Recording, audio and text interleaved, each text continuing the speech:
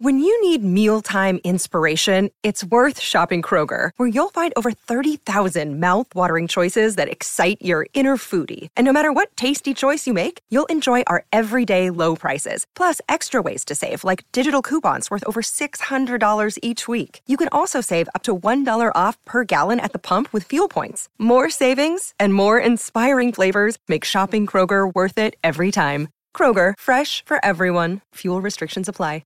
Another day is here, and you're ready for it. What to wear? Check. Breakfast, lunch, and dinner? Check. Planning for what's next and how to save for it? That's where Bank of America can help. For your financial to-dos, Bank of America has experts ready to help get you closer to your goals. Get started at one of our local financial centers or 24/7 in our mobile banking app. Find a location near you at bankofamerica.com/talktous. What would you like the power to do? Mobile banking requires downloading the app and is only available for select devices. Message and data rates may apply. Bank of America N.A., member FDIC. Talk to nicely.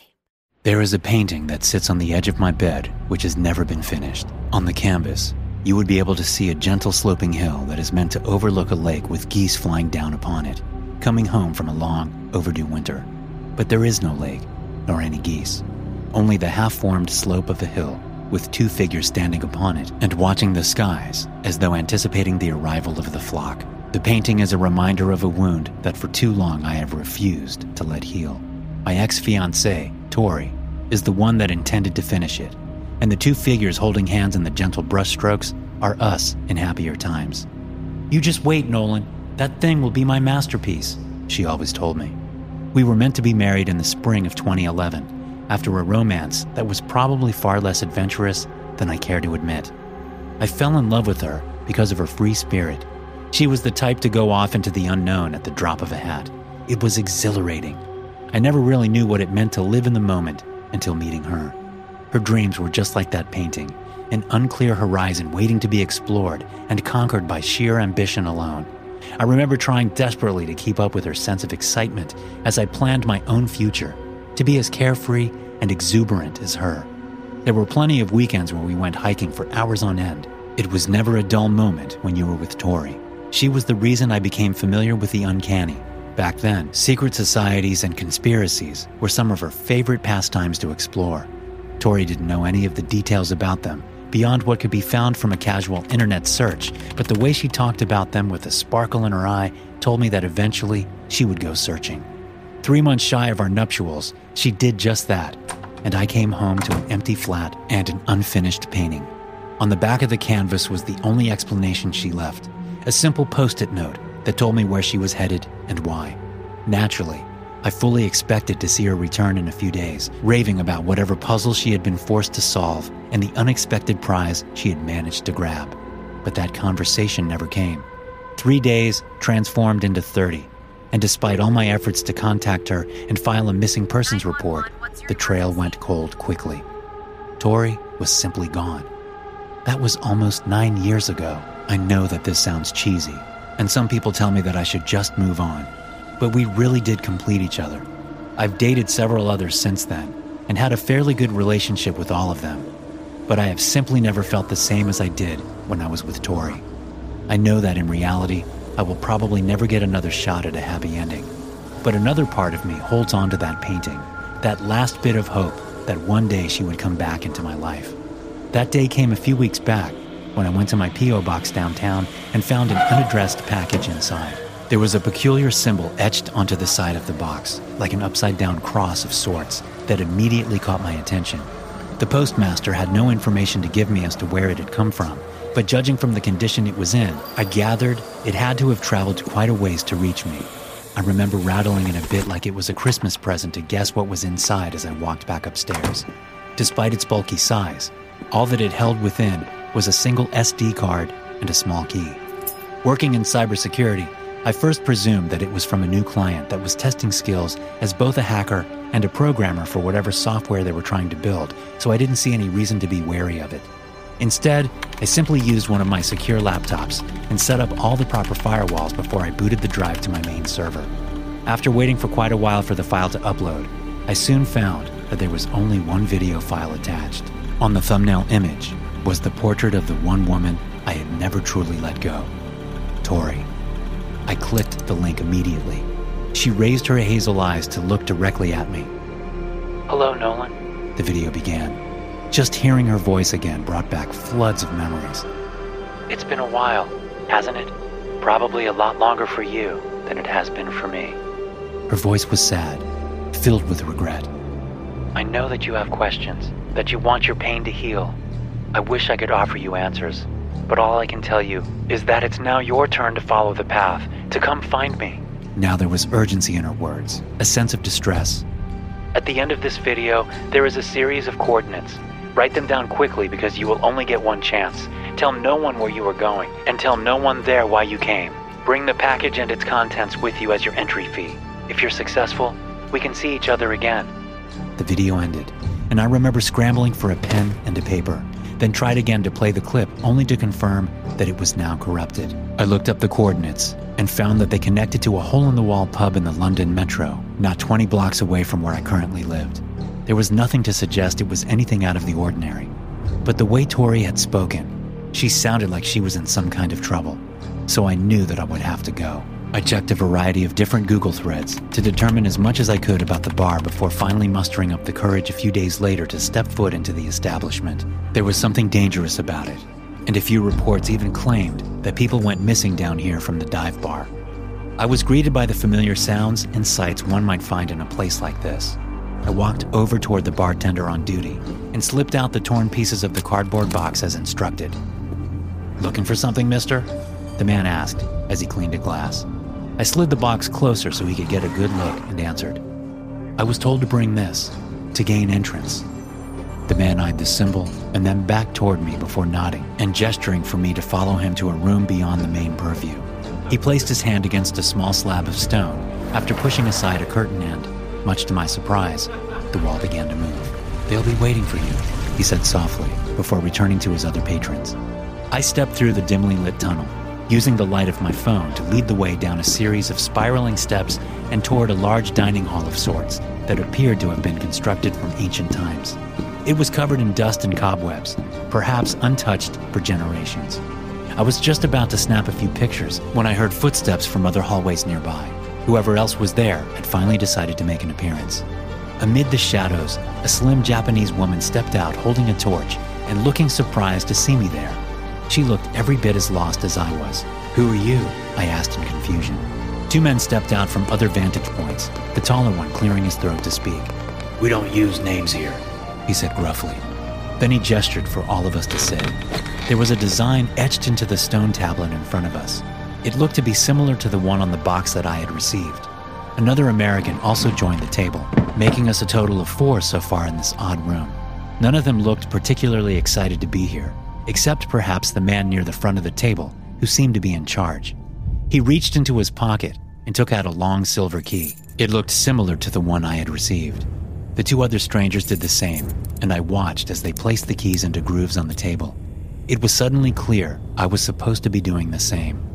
After finishing the task, I watched in fascination as the table itself began to glow with a light that I can only describe as ethereal. Blue dense illumination filled the room as the pattern on the table changed. The symbol now formed something of a sun pattern, and from amid the stone edifice, a voice began to speak to us. "I bid you all welcome. Today is your initiation into the Hermetic Order of the Golden Dawn," it said. I couldn't even determine where it was coming from. The others looked just as surprised as me. "My name is Lydell Mathers, Master of the Ancient Wisdom, Ascendant of the 7th Initiation.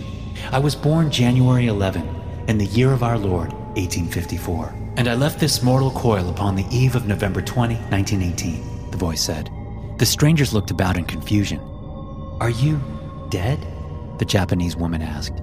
"I am no longer alive in the sense that you might understand, but I am not here to make you believe such a radical claim as this, but rather to begin a simple exercise to determine if you are worthy of the next step into enlightenment," the voice answered.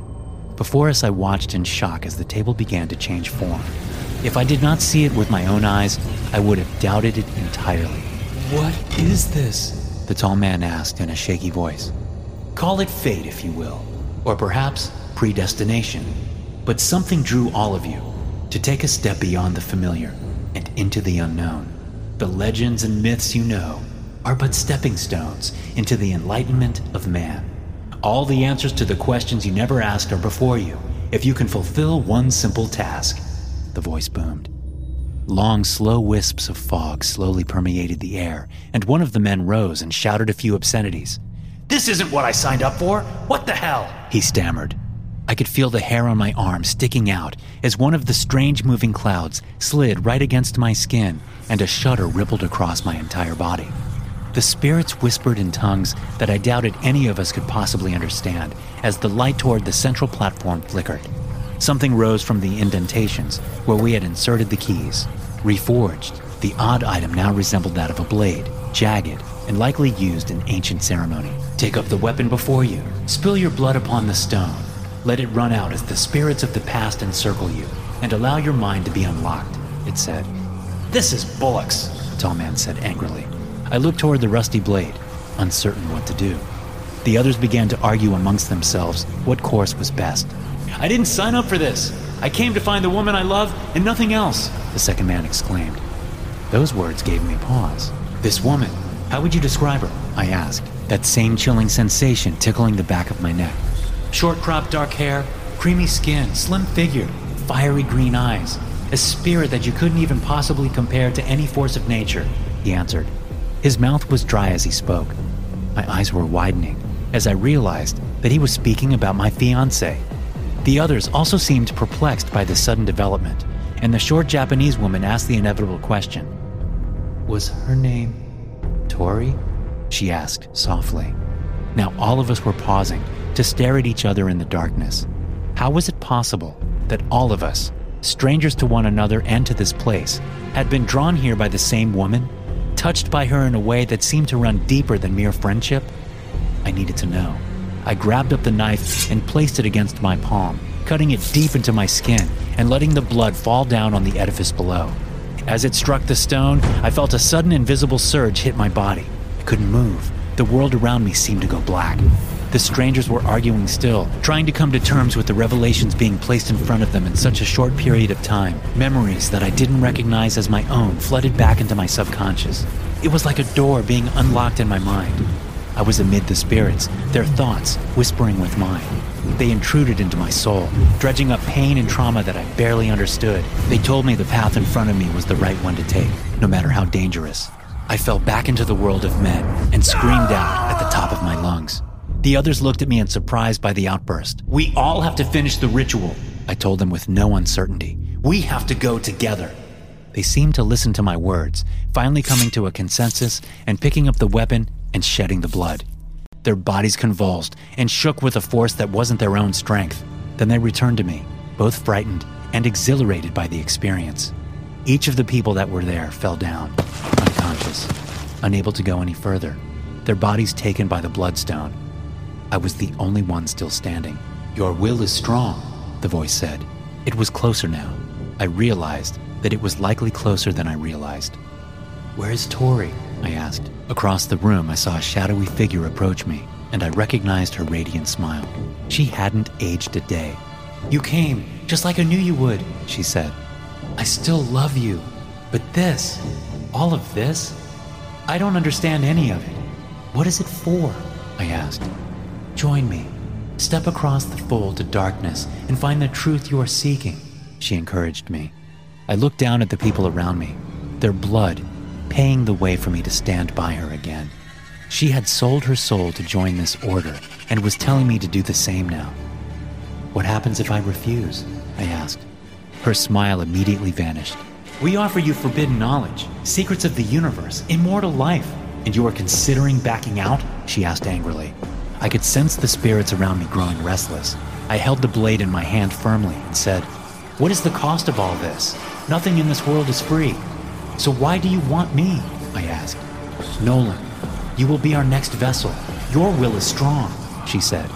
Then I saw two lifeless statues move toward me. They were actually soldiers in disguise. Immediately I used the weapon to ward them off and looked toward her, a twisted realization dawning on me. This couldn't be the woman I had fallen in love with. "You tricked Tori 9 years ago. You used her body all this time. That's how you extend your life, by transferring your essence from one soul to the next," I realized. Suddenly the entire room shook as more spirits pushed toward me to try and possess me. I ran toward the imposter that had taken my love's body and slammed the weapon into her chest. Her eyes turned completely black. Then she pushed me against the wall and began to claw at my face. Her mouth opened wide, and rats began to crawl out, scratching and skittering on my skin as I desperately bashed her face with a knife. The colleagues that had joined me here suddenly rose up, undead soldiers ready to obey their new masters. I had little chance of survival, so my only other option was to run. I managed to pry free from the rats and pushed toward the stairs that had led me to this dark dungeon and never looked back. Once I was back on the surface of London, I caught my breath and began to hyperventilate. I had waited so long, held on to hope for all this time, and now Tori is gone. Maybe she died a long time ago. I'm not sure. I just know that I can't even see this city where I live in the same way anymore because of the evil that is beneath my feet.